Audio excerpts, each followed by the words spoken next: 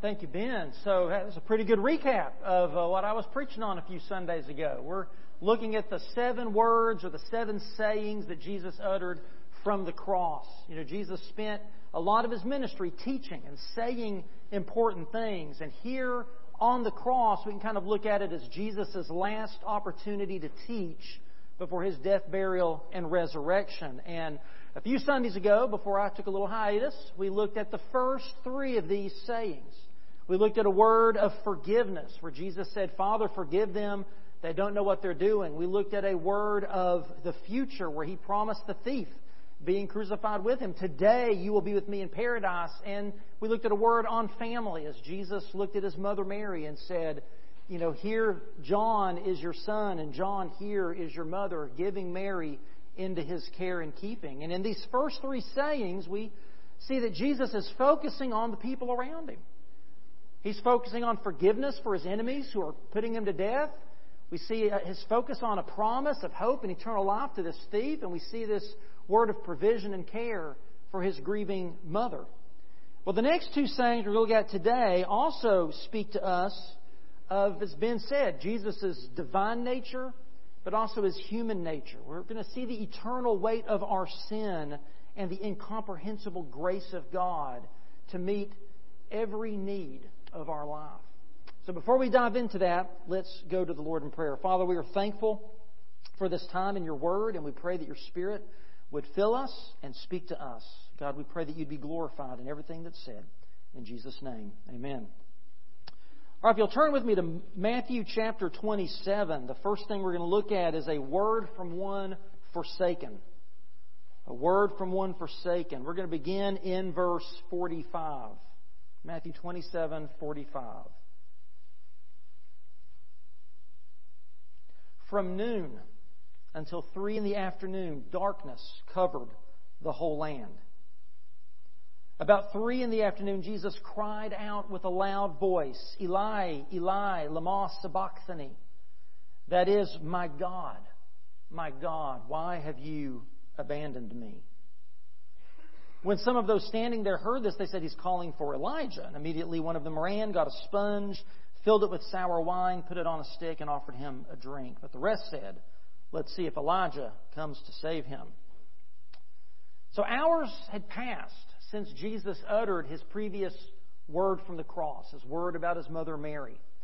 And for the last 3 hours, as Jesus hung in silence, darkness covered all the land. And finally, after 3 hours, Jesus breaks His silence with a loud voice, quoting from Psalm 22, which was our Old Testament reading.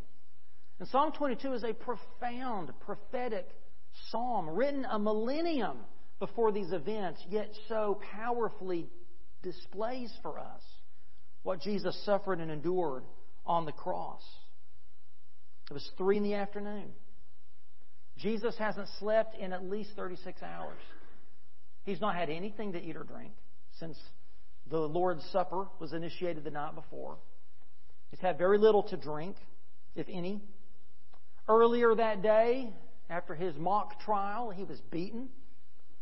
He was mocked by Roman soldiers. He was abused multiple times. He had His beard ripped. He had a crown of thorns thrust into His brow. He was whipped with a Roman cat of 9 tails as it flayed the flesh from His back and sides. He was forced to carry His cross as far as He physically could. And then when they arrived on top of Golgotha, He was stripped. He was nailed to the cross and hung there exposed for all to see, for the passing crowds who came by to continue to mock Him. So it's no wonder that Psalm 22 was prominent in His mind. He was fulfilling that very prophecy along with Isaiah 53 that describes the suffering servant. In fact, if we didn't have any of the gospel accounts of the crucifixion, we could still understand the events that happened just from those 2 passages from the Old Testament. They so vividly describe for us what Jesus endured on Calvary. And so here, crying out, interestingly enough, in His native language, Aramaic, you have to understand that in the Middle Eastern world, you had Latin, which was the language of Rome, And so that was the language of law and government in Rome, and the Roman military. You had the Greek language, which was the language of commerce. That was sort of like English today. It was the language that united everybody. Everyone knew Greek. So if you wanted to talk to people from different backgrounds and races, Greek was kind of that common language of the day. Hebrew was the language of Torah. It was the language of reading and studying the Word of God. It was the language of the temple and the synagogue. But Aramaic was sort of just the vernacular. It was the native language that the people in Israel spoke, a holdover from their time in Babylonian captivity. And so Aramaic was the language that Jesus grew up learning. It was the language He spoke at home with Mary and with Joseph. And when you think about that, His last words were about and to His mother, and now He's crying out, not quoting it in Hebrew, but in Aramaic. It's as if Jesus is going back to the things that are comforting to Him. Home and family. His childhood. Eloi, Eloi, lama sabachthani, my God, why have you forsaken me? Why did Jesus choose these words from Psalm 22? Why did He utter them now? What does He mean by this? Was this, as some think, a cry from Jesus' humanity, dismayed and doubtful and disappointed because His Father has left Him to die in the hands of sinful men? Was it because God the Father turned His back on His only begotten Son? Well, I don't think it was a cry of despair from Jesus' humanity. I think it was a cry of vindication from His divinity. It was an expression of the spiritual reality, momentarily though it was, that Jesus, bearing our sin and shame, experienced the separation from God that we deserve. It's no wonder that the people at the cross that day were confused by what He said. And they hear Him saying Eli or Eloi in Aramaic, and they think, oh, He's calling for Elijah. They're confused about it. We can kind of be confused about it. It's probably, of all the things He said from the cross, the most mysterious. Because it is a cry spoken from God the Son to God the Father. And I think only in the context of the Trinity, only God Himself really understands what Jesus is saying here. But I do think there are some things we can learn, we can pull out from the text as we look at this. And the first is we can see that it was a purposeful word.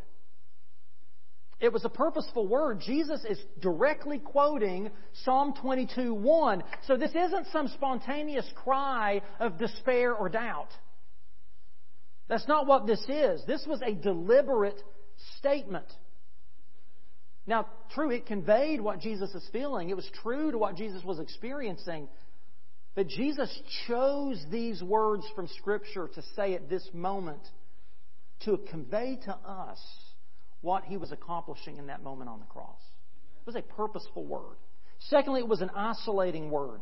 This is the only place in the Gospels where Jesus calls upon God not as Father, but He simply calls upon Him as God.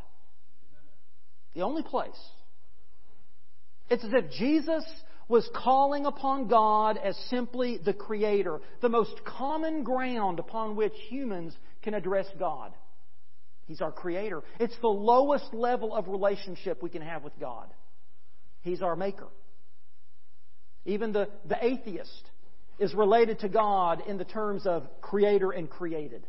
It's the lowest level. Because you see, when we're lost in our sin, we cannot claim God as our Father. He's our Creator. He's our Judge. But in a spiritual sense, He is not our Father. Paul tells us our natural status before God as human beings are enemies of God. Not children of God, but he says children of wrath. We're wicked, lost, sinful. We deserve judgment and death and hell. We come into this world as the creation of God, but we are not yet the children of God. And so Jesus, identifying with sinful humanity, who can only address God as God, that's what He says. As if, like ours, His relationship with the Father has been broken. It was a cry of utter isolation and loneliness to a level that none of us could even begin to imagine. Now, don't get me wrong. Jesus did not lose sight of the fact that He is eternally God the Son. Okay? Jesus does not, never has, never will cease to be God. Even on the cross, He is still God. But what God the Son is doing here, voluntarily, intentionally, He is taking our place. He is setting aside His full rights of sonship, and He refuses to take advantage of the divine rights that are His. Paul puts it this way in Philippians chapter 2. He talks about Jesus who, existing in the form of God, did not consider equality with God as something to be exploited. In other words, He didn't see His place as God the Son as something that He should use to His advantage, that He should take advantage of for Himself. Instead, Paul says He emptied Himself by assuming the form of a servant, taking on the likeness of sinful humanity. And when He had come as a man, He humbled Himself by becoming obedient to the point of death, even death on a cross. It was an isolating word. God the Son voluntarily aligned Himself with us and took our place as those who are separated from God. Thirdly, it was an understanding word. It was an understanding word. Yes, Jesus, in quoting this psalm, asks the question, why? My God, why have you forsaken me? But listen, Jesus is not confused about what's happening here. Jesus fully understands and is willingly submitting to everything He is experiencing on the cross. He's no victim. Jesus isn't hanging there wondering, God, why are you doing this to me? No, Jesus knew and understood the mission from eternity past. And remember, multiple times He foretold these events to His disciples. In Matthew 17, it says, as they were gathering together in Galilee, Jesus told them, the Son of Man is about to be betrayed into the hands of men. They will kill Him, and on the third day He will be raised up. And they were deeply distressed. In John 10, 17 and 18, Jesus is explaining ahead of time what He's going to do, that He's going to willingly lay down His life of His own accord. He says, this is why the Father loves me, because I lay down my life so that I may take it up again. No one takes it from me, but I lay it down on my own. I have the right to lay it down. I have the right to take it up again. I've received this command from my Father. So this fourth word from the cross wasn't one of despair or doubt or disappointment or confusion. Rather, it was a word of confidence in the Father. He is confident because Jesus knows the cross isn't the last word. Jesus knows that Sunday's coming. It's a word of confidence, not confusion. It's a word of understanding. And finally, it was a reconciling word. Here Jesus reveals the terrible price paid so that our sins could be atoned for. Jesus was forsaken so that we could be forgiven. Jesus was abandoned so we could be accepted. He was rejected so that we could be received, punished so we could be pardoned. He was left behind so that we could be gathered in. He was wounded so that we could be healed, and He died so that we can live. That's what happened on the cross. As we heard in our New Testament reading in 2 Corinthians 5:21, God, He made the one, Jesus, who did not know sin, to be sin for us, so that in Him we might become the righteousness of God. And in Galatians 3:13, Paul further says, Christ redeemed us from the curse of the law by becoming a curse for us. We call this the great exchange. On the cross that day, Jesus took our place. He paid our penalty. He suffered the wrath of a holy God. Wrath that our sins earned. Wrath that we alone deserved. And in exchange, God gives us what we don't deserve and could never earn. His favor, His love, a clean slate, and abundant and eternal life. Jesus became sin that we might become God's righteousness. Jesus was cursed that we might be blessed. And for that to happen in a very real sense, Jesus suffered hell on that cross. He experienced the isolation and separation from God that we deserve to experience in hell. Now, it was only momentary, right? It has only lasted for a brief time. But remember, we're talking about an eternal God. An infinite being of holiness and love, eternally three in one, from eternity past to eternity future, in a relationship of oneness in the Trinity we can't even begin to fathom. So yes, in those few hours on the cross, Jesus suffered an eternity's worth of hell so that you and I wouldn't have to.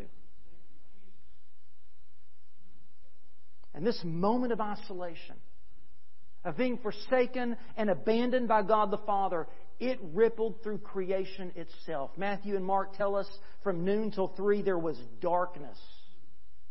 Now, this wasn't some eclipse. This is Passover. Passover happens on a full moon. This was not some natural phenomenon. This was supernatural. This was a spiritual darkness that creation itself exhibited, as if it is sympathizing with its Creator in grief. Noon to 3 would normally be the brightest, hottest time of the day, yet it's covered in darkness.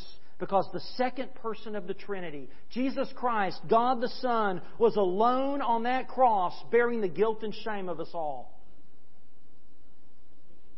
I think it's interesting that with Christmas and Advent, what do we associate with it? We associate light with it. We light candles. We have lights on our Christmas tree. We talk about the light of the world stepping down into darkness. We think about the radiance of the angelic hosts and the star of Bethlehem. And just as we associate extraordinary light with Christmas, extraordinary darkness accompanied the death of Jesus. Light at His birth. Darkness at His death. Because Jesus came to sit in our darkness with us. It's the only way we could walk in His light. Micah 7:8 tells us, though I have fallen, I will stand up. Though I sit in darkness, the Lord will be my light. And of course we know Isaiah 9:2, the people walking in darkness have seen a great light. A light has dawned on those living in the land of darkness. So no matter what darkness you may find yourself sitting in, Jesus has sat there with you. And because He did that, we can call upon God our Father to shine His light into our hearts and know that He will not leave us or forsake us. We are not abandoned. Because of the cross, we are not abandoned. We are not destroyed. Because of the cross, nothing can separate us from the love of God which is ours in Christ Jesus. It's hard for us to imagine what it meant for Jesus to be isolated and alone, forsaken by God on that cross. Think about it. Not only Jesus' disciples, his dearest, closest friends for 3.5 years, not only did they abandon Him, not only did the people of Israel reject Him as their King and Messiah, but now it seems as if God the Father has walked away. People often describe this moment as God turning His back on His Son because He couldn't bear to look upon the sin and the shame that He took upon Himself for us, that Jesus became sin itself. And I've been studying and reading commentaries on this passage to help me understand this. And certainly that view of it can help us understand the cost, the price that Jesus paid for us on the cross as He substituted Himself for us. But I think it misses the mark in helping us to understand the complexity and power of what's happening in this moment. We need to see the entirety of what the Godhead, the Trinity, God the Father, God the Son, God the Holy Spirit experienced in that moment that Jesus hung on the cross. So one commentary I read, the authors wrote, to His last breath, Jesus was conscious that He was the well-beloved of the Father. Like I said earlier, at no point was Jesus doubting or unaware of who He was as God the Son. At no point. Here at Calvary, God in Christ is carrying His own wrath on our sin. He carried it to the depth of death, suffering man's sin in the act of destroying himself beyond which sin cannot go. Sin died with Jesus. The cry from the cross let the world know that suffering of this depth was happening to the Godhead. The full Godhead was involved in bearing the sin of the world at a cost so inconceivable as to mean the death of the Son of God. This cost affected the full Trinitarian aspects of God. The Father, suffered in that He gave His Son. He sacrificed His only begotten Son. Anyone that's a father we can only begin to imagine what that must have been like for God the Father. God the Son, of course, suffered the suffering, the shame, the death on the cross, and even God the Spirit suffered being associated with all of the pain and all of the sin and ills of humanity for the centuries to come as He dwells on this earth through us. And let's be honest, we don't always have it all together, do we? Yet He's patient and endures with us. Yet Jesus experienced a separation that we as sinners deserve so that we might receive reconciliation. That's what the cross does for all who put their faith and trust in Jesus Christ as Lord and Savior. David Platt writes, "Before the cross we were cast out of God's presence. Because of the cross, we are now invited into God's presence." That's why the temple veil, that curtain that separated the Holy of Holies from the rest of the temple, that's why it was torn in two. Because sinful people who have no right whatsoever to walk into the presence of God, sinful people who in no way can lift up clean hands and a pure heart before the throne of God, we are now invited into the very presence of God. We can approach His throne of grace with boldness because of what Jesus did for us.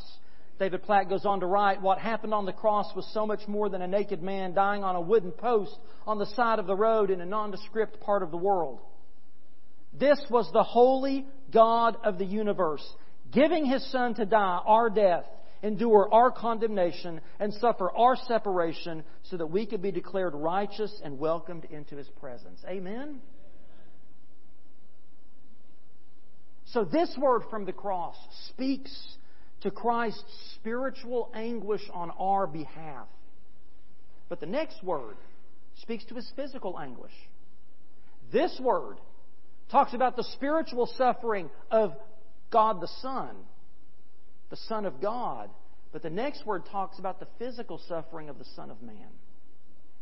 So next we look at a word of frailty. Turn with me to John chapter 19.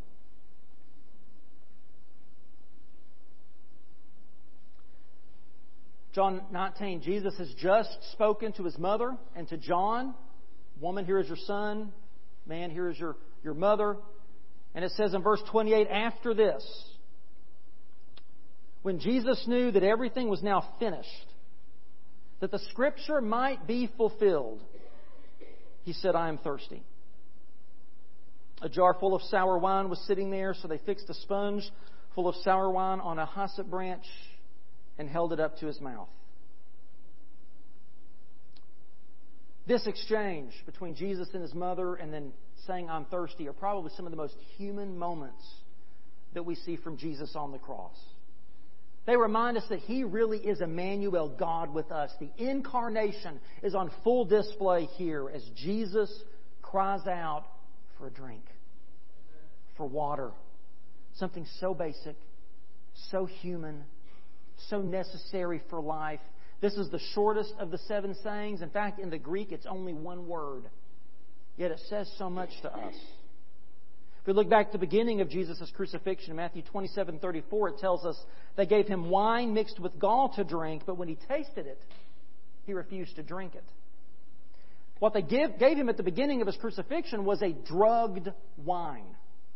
And the purpose of it wasn't merciful. It's not that they were just trying to deaden the pain and make this not as bad an experience. No, they gave this to criminals to prolong the suffering, to keep them from passing out, to keep them conscious the entire time they're dying on the cross. It was not an act of mercy. Yes, it deadened your senses somewhat, but it kept you from passing out from the pain. Jesus refused this bitter wine because He needed to, wanted to experience the full suffering and shame on the cross on our behalf. He wanted to be in complete control of His faculties and die on His own terms. Jesus here on the cross was working. He was doing the very work He came to do. And He was going to be in His right mind the whole time, and He was going to die on God's timetable, not Rome's. And now hours have passed, and Jesus is severely dehydrated. And so He asks for a drink, and He accepted the sour wine the soldiers offered. This was a vinegar wine. This was different than the wine mixed with gall. This was a sour, a sharp drink. Not to deaden and dull the senses, but to sharpen them. Jesus wanted not only to have His mind sharpened in this final moment, but He wanted His voice whetted so that He could make His final cries, which we'll look at next week. It's profound when we think of Jesus needing something to drink, right? I mean, the one who quenches our thirst was thirsty. The source of living waters needed something to drink. Jesus' humanity is on full display. Every one of us can relate to being thirsty, right? We know what that's like. But beyond an expression of a very real human need, again, Jesus is making an intentional statement. He doesn't say or do anything on the cross just as a reaction. Everything He does is proactive. He says, I'm thirsty, according to John, to fulfill Scripture. Even in His time of need, even in His suffering and thirst, Jesus is thinking about the mission. He's thinking about why He came. He's thinking about you and me. He's thinking about the glory of the Father. He's fulfilling prophecy. In Psalm 22:15, we've already looked at this morning, it says, my strength is dried up like baked clay. My tongue sticks to the roof of my mouth. You put me into the dust of death. And in Psalm 69:21, it says, instead they gave me gall for my food, and for my thirst they gave me vinegar to drink. Now in 1 Corinthians 15, Paul tells us that Christ died for our sins according to the Scriptures. And so here Jesus, in complete control of His faculties throughout His suffering and up to His death, made sure He did just that. He was going to die according to the Scriptures. Even the hyssop that was held up, that had the sponge of vinegar wine on it, that was held up to His lips, even that fulfills Scripture. When we go back to the original Passover, when God gives Moses instructions so that the plague of death would pass over the house of the Israelites, listen to what He tells them. Go select an animal from the flock according to your families and slaughter this Passover animal, this Passover lamb. Take a cluster of hyssop, dip it in the blood that is in the basin, and brush the lintel and the 2 doorposts with some of the blood in the basin. None of you may go out of the door of his house until morning. And here we are at the cross, seeing hyssop used in the context of our Passover lamb as He was being slain. That with the application of His blood on the doorway of our own hearts, we too might have the judgment and wrath we deserve pass over us, and we can be saved and become God's own people. The Jewish Passover is fulfilled in the sacrifice of the true Paschal Lamb. And there's more rich symbolism that we can see here beyond Jesus' very real thirst, His very real physical need. But remember the Garden of Gethsemane. Jesus prayed that the cup of death, the cup of suffering and wrath would pass from Him. Remember that? He prayed it 3 times. And at the end, He submitted to the Father. He said, not my will, but yours be done. Well, John's Gospel tells us that shortly after that, Judas arrives with the temple guards to arrest Jesus. And remember what Peter did? Peter pulls out his sword and goes on the attack, cuts off a guard's ear. Jesus heals it. And Jesus rebukes Peter, saying, in John 18:11, He said, put your sword away. Am I not to drink the cup the Father has given me? Listen, Jesus did drink that cup. He drank it to the dregs, the suffering and the wrath that was ours to drink.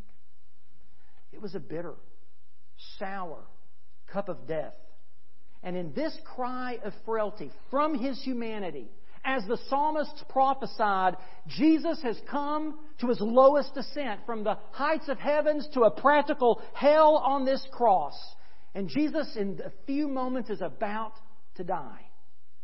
And with Him He would take our sin and our death to the grave once for all. Now, as I conclude, will you allow me to jump ahead a little bit in the story to the end? Can we jump ahead to Easter for just a moment? I know it's a couple of weeks away. But how can we ignore the end of the story, especially as we consider Psalms 22 and 69 that Jesus has quoted, that Jesus has intentionally fulfilled on the cross? Because both of those Psalms, though they're about the suffering and the death of Jesus, they end with a word of hope, with a word of victory and vindication. In Psalm 22, I'm just going to read verses 25 through 31. You've already heard much of this psalm and how vividly it explains and expresses what Jesus suffered. Yet beginning in verse 25, it says, I will give praise in the great assembly. Because of you, I will fulfill my vows before those who fear you. The humble will eat and be satisfied. Those who seek the Lord will praise Him. May your hearts live forever. All the ends of the earth will remember and turn to the Lord. All the families of the nations will bow down before you. For kingship belongs to the Lord. He rules the nations. All who prosper on earth will eat and bow down. All those who go down to the dust will kneel before Him, even the one who cannot preserve his life. Their descendants will serve Him. The next generation, that's you and me, will be told about the Lord. They will come and declare His righteousness to a people yet to be born. They will declare what He has done. And in Psalm 69, verses 30 and 32 through 34, it says, I will praise God's name with song and exalt Him with thanksgiving. The humble will see it and rejoice. You who seek God, take heart. For the Lord listens to the needy and does not despise His own who are prisoners. Let heaven and earth praise Him, the seas and everything that moves in them. Amen. Because Jesus was forsaken, you can be forgiven. Because Jesus chose to be abandoned, you can be accepted. Whenever you feel alone, abandoned, forgotten, know that Jesus has been there. He understands what you're feeling and what you're going through. He suffered far greater things on the cross than we could ever begin to imagine, so that you could be brought home to God, so that you could move from being creation to being a child of God, so that you could be forgiven and given a second chance and a clean slate. That's what Jesus Christ has done for you. And if today you don't know beyond the shadow of a doubt that you belong to Jesus, that you are a child of God, that you do have that promise of eternal life, then I invite you to come here this morning and settle that and know today whose you are. Because that's why Jesus died, for you. Jesus was thirsty so that He could quench your thirst. He came and experienced human frailty so that in our weaknesses, His strength may be perfected, so that His grace would be sufficient for us. You see, God created you, and He created you to desire Him. So only in Jesus Christ can the deepest desires and longings and thirsts of your heart be met. And Jesus wants to quench your thirst. He wants to satisfy your longings. He wants to meet your needs. But you have to trust Him. Even as believers, even as Christians, we can find ourselves turning to the things of this world to quench our thirst. And guess what? They fail every time, don't they? Maybe today God is calling you to come and recommit your life to Him and say, Jesus, forgive me for turning to the pleasures of this world and money and stuff and job and accolades. Forgive me for turning to these things when You alone are the only one that can quench my thirst. Come and renew your walk with Him today. Maybe God is calling you and your family to unite with this church, or maybe He's calling you into ministry and you want to surrender to that call and obediently follow Him. Whatever the Spirit of God is speaking to your heart, let's be obedient to Him today. Would you stand and pray with me? Father, we thank You so much for the power of Your Word and the power of the cross and what Jesus came to endure and accomplish for us. And for You, for Your glory, Father. So God, I pray that Your Spirit would speak to our hearts and reveal to us what You would have us to do because of the Word that we've heard spoken this morning from Scripture. Father, help us to trust in what Jesus did for us, that we can be forgiven and accepted by You. Help us to turn to Jesus alone to meet our needs and to quench our thirsts. God, may we not only be obedient in this moment, but in every moment as we go out these doors until you bring us back again next week. In Jesus' name we pray.